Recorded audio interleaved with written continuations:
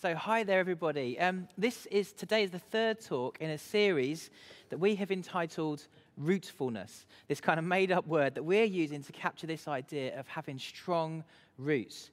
In the same way that a tree has a visible part and an invisible part below the surface, our spiritual life has a part that everybody can see, the part that's above the surface, our sort of actions and our words, and then there's a part below.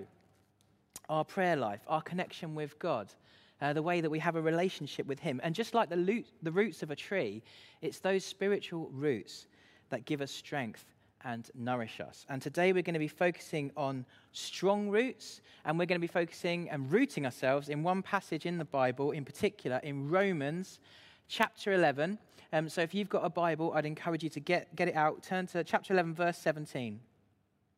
It says, "If some of the branches have been broken off, and you, though a wild olive shoot, have been grafted in amongst the others, and now share in the nourishing sap from the olive root, do not consider yourself to be superior to those other branches. If you do, consider this: you do not support the root, but the root supports you."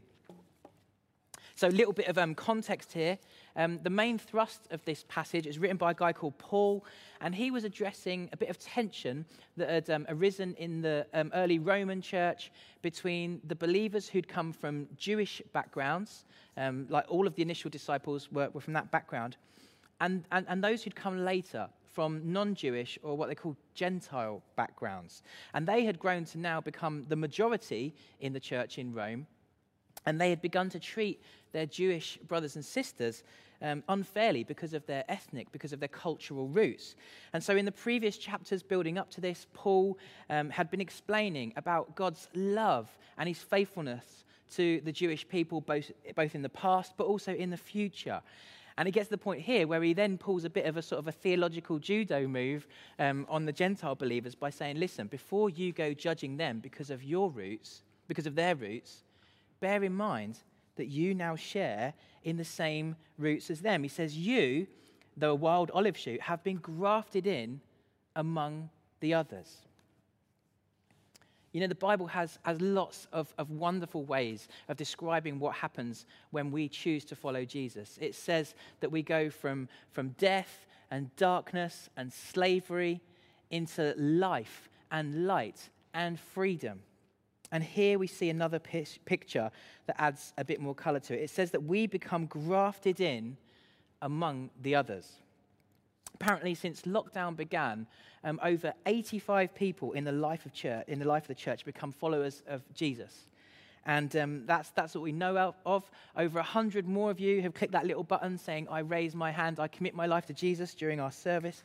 And if that's you and you're watching, congratulations. You have been grafted in.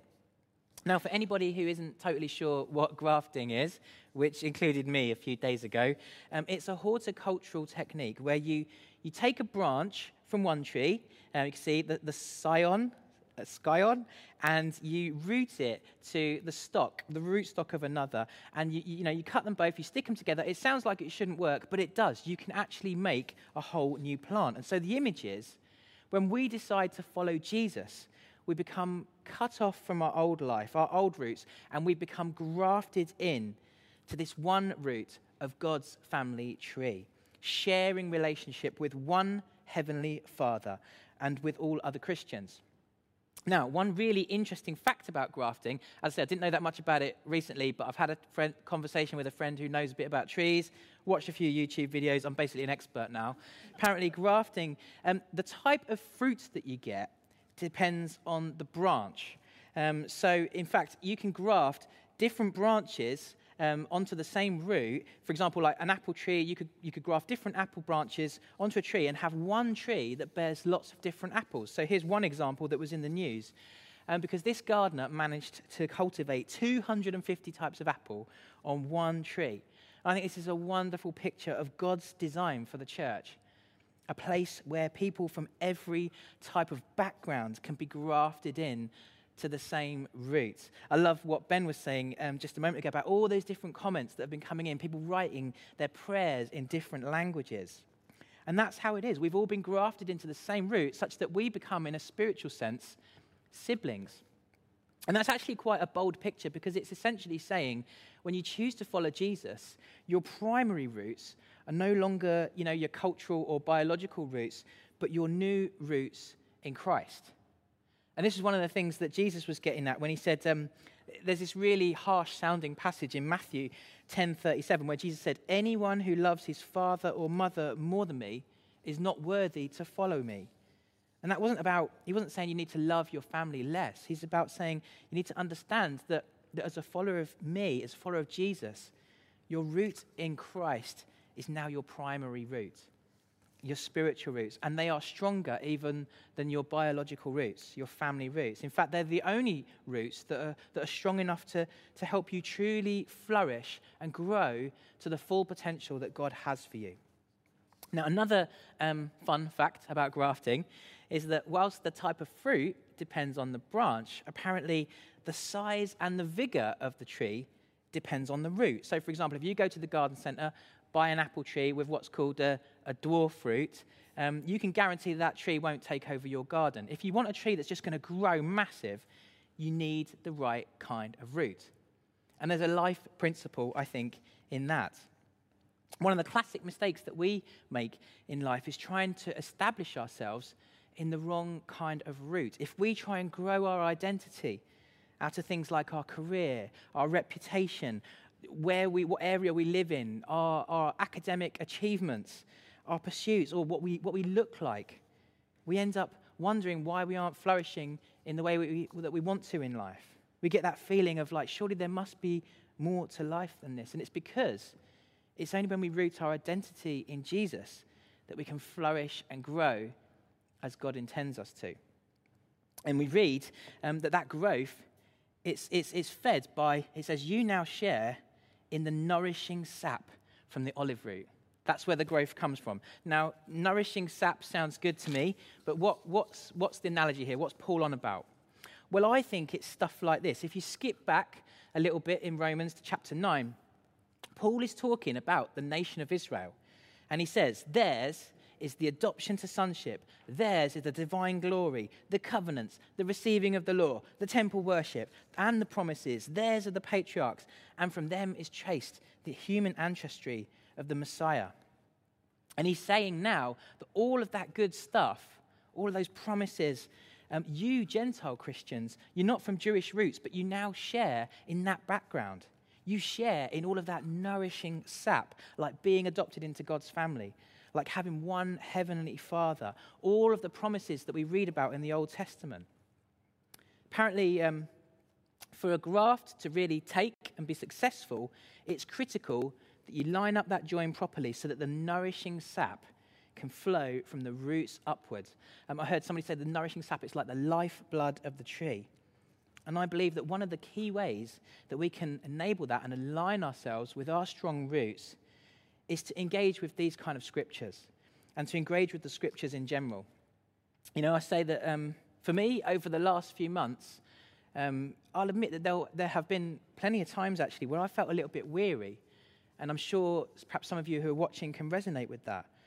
But as I reflect back, I recognize that God has strengthened and nourished me, particularly through the Bible in recent weeks. For example, like each week at men's prayer, we start by reading one of the Psalms. And by the way, if you fancy joining us this Tuesday at 7, we have just reached Psalm 100 on Tuesday, so it's a perfect week to come along. But it's amazing how from week to week, the words of that psalm just speak directly to the things that we're going through at that time. Similarly, I've been sharing in a Bible reading plan the last few weeks with some friends from small groups. And just so many of the scriptures that particularly I've been really grateful recently for Proverbs and some of the encouragement I've found there. These scriptures have felt for me during this time like nourishing sap is getting through as I've drawn them in. I've felt anxiety fade and get replaced with a sense of just resilience and energy and peace at the same time. That sounds like nourishing sap to me. So my encouragement here to you is not just about reading the Bible, but taking the time to let that sap flow through. You know, it's one thing to flick through a devotional or to, glance at a verse of the day on your phone. But I think it's another thing to actually carve out some time, to get rid of the distractions, to make yourself comfy, make a nice cup of tea, perhaps a bit of cake, make a thing of it. Or take yourself out to a place where you can connect with the Bible if that's your thing outside. I know we're all busy, and some days it will be more of a quick thing. But even if it's once or twice a week, I want to encourage you to make a thing of it. Make space for it. Open up your Bible and don't put it down until you feel that nourishing sap getting through, because we need it now more than ever. So if you have to, press pause, get your diary, put a little slot in there now. Go and do that, it's fine. And then we can carry on. Now, next bit.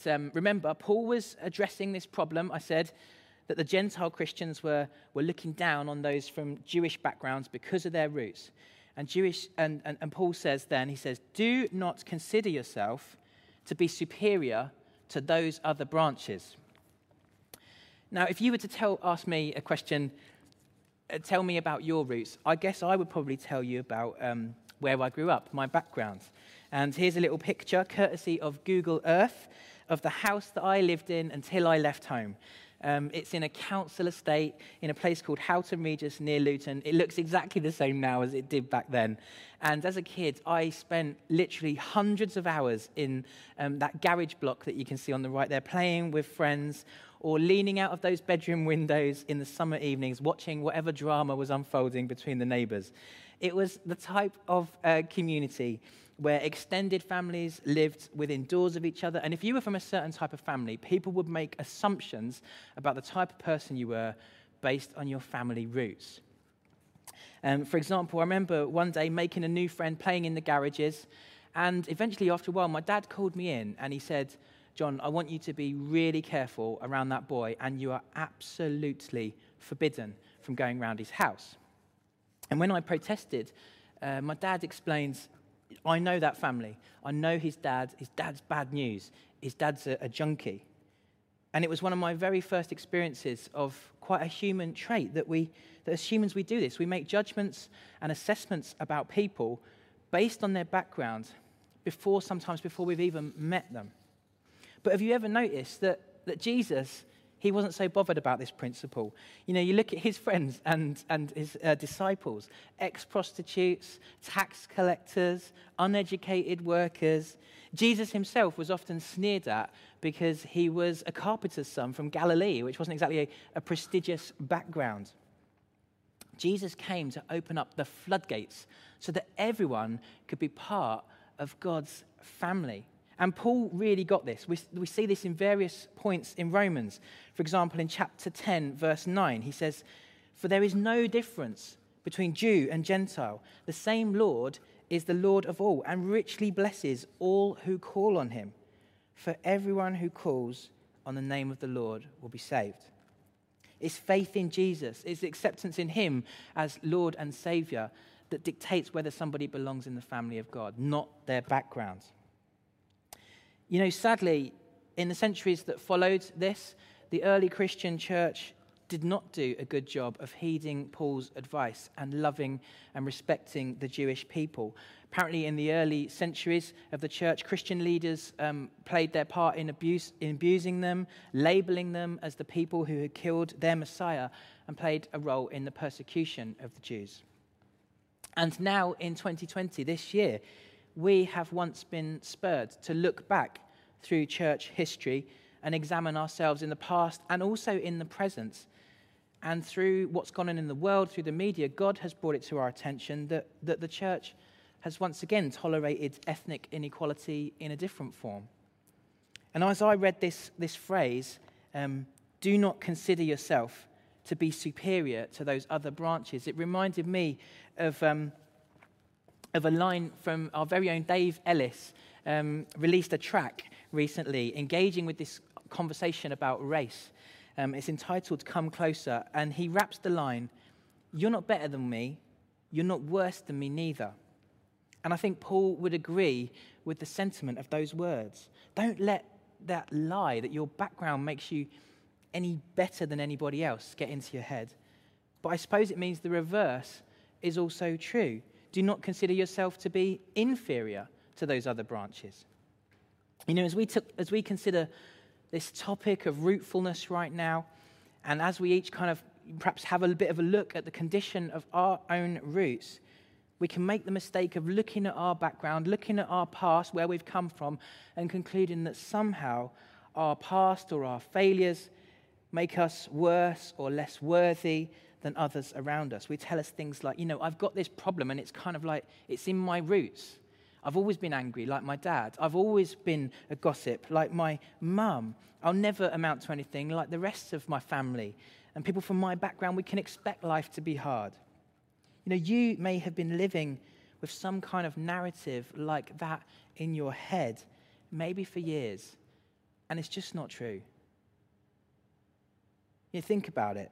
Jesus literally scanned the community for the people of the lowest renown, the people who nobody believed in, and he came and he said, come follow me, and he told them to root their identity not in those negative stories or their past failures, but in him, in his righteousness, his authority, his truth. And today, you know, if any of that resonates with you, when we pray in a moment, I want to encourage you, if you're watching, to click on that live prayer button, or if you're watching a different time, text a friend, have a call, and have somebody pray with you that the Holy Spirit would break the power of that lie and help you to reject that false story, because I believe we can only do this with God's help. Because at the end of the day, our strength lies not in our own resilience, but in his. Final thing I want to highlight, Paul continues. He says, don't consider yourself to be superior to those branches. If you do, consider this. You do not support the root, but the root supports you. Now, once again, the context here is that Paul was reminding the Gentile believers of their true spiritual roots. But these words really struck me in perhaps a more general sense as we read them now in 2020. It strikes me that this year has been like a bit of a storm where the floodwaters have come in and washed away the topsoil and exposed some of our roots. A bit like this picture here. And many of us have realized perhaps that our roots aren't in the condition that we might have hoped. It might have exposed that our relationship with God and our worship of him was heavily dependent on a weekly meeting in a church building, that the only time we ever read the Bible perhaps was at church or a small group. It might have exposed some of the old issues from our past, addictions and bad habits that we thought we got rid of, but they've resurfaced. Some of us in this time have realized perhaps that our ability to just be peaceful and live without anxiety was dependent on various things that weren't God. And perhaps we've been caught off guard by how fearful we've become during this time. For some of us, it might be that we've realized we've stopped serving people. And perhaps our service of others in the past, we realized, was centered around the structure of rotas and organized activities, as opposed to just this posture of our heart compelling us to look out and love our neighbor as ourselves. It might be that this year has brought one of these issues or another issue like it to your attention as our spiritual roots have been exposed. And you might be asking yourself the question, as you look at your roots, do I have the strength to make this? And are my roots strong enough? I believe the answer to those two questions are no and yes, respectively, because you do not support the root, but the root supports you. You know, I think the worst thing that I could imply in this talk is that in this season we need to have strong roots, and the way to get strong roots is to pray several times a day and read your Bible all the time, because if I say it like that, you're just going to leave feeling like you've been given another job to do. It's not our job to sustain prayer for the sake of prayer.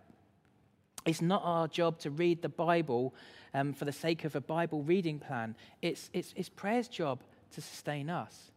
It's the job of the Bible to nourish us.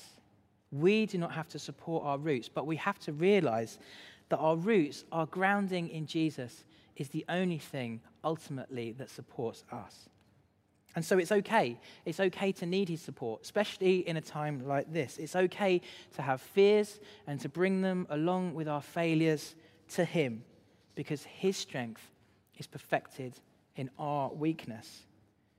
And just as I close, whenever our faith wavers, I want you to consider the picture of the graft that we mentioned earlier. To make a strong graft, you have to make a cut. You have to wound the branch, and you have to make a wound in the root. And when you bring the two together, a new life begins. It reminds me as a bit of a picture of the cross of Jesus, the place where the wounds of Jesus meet the wounds of his people.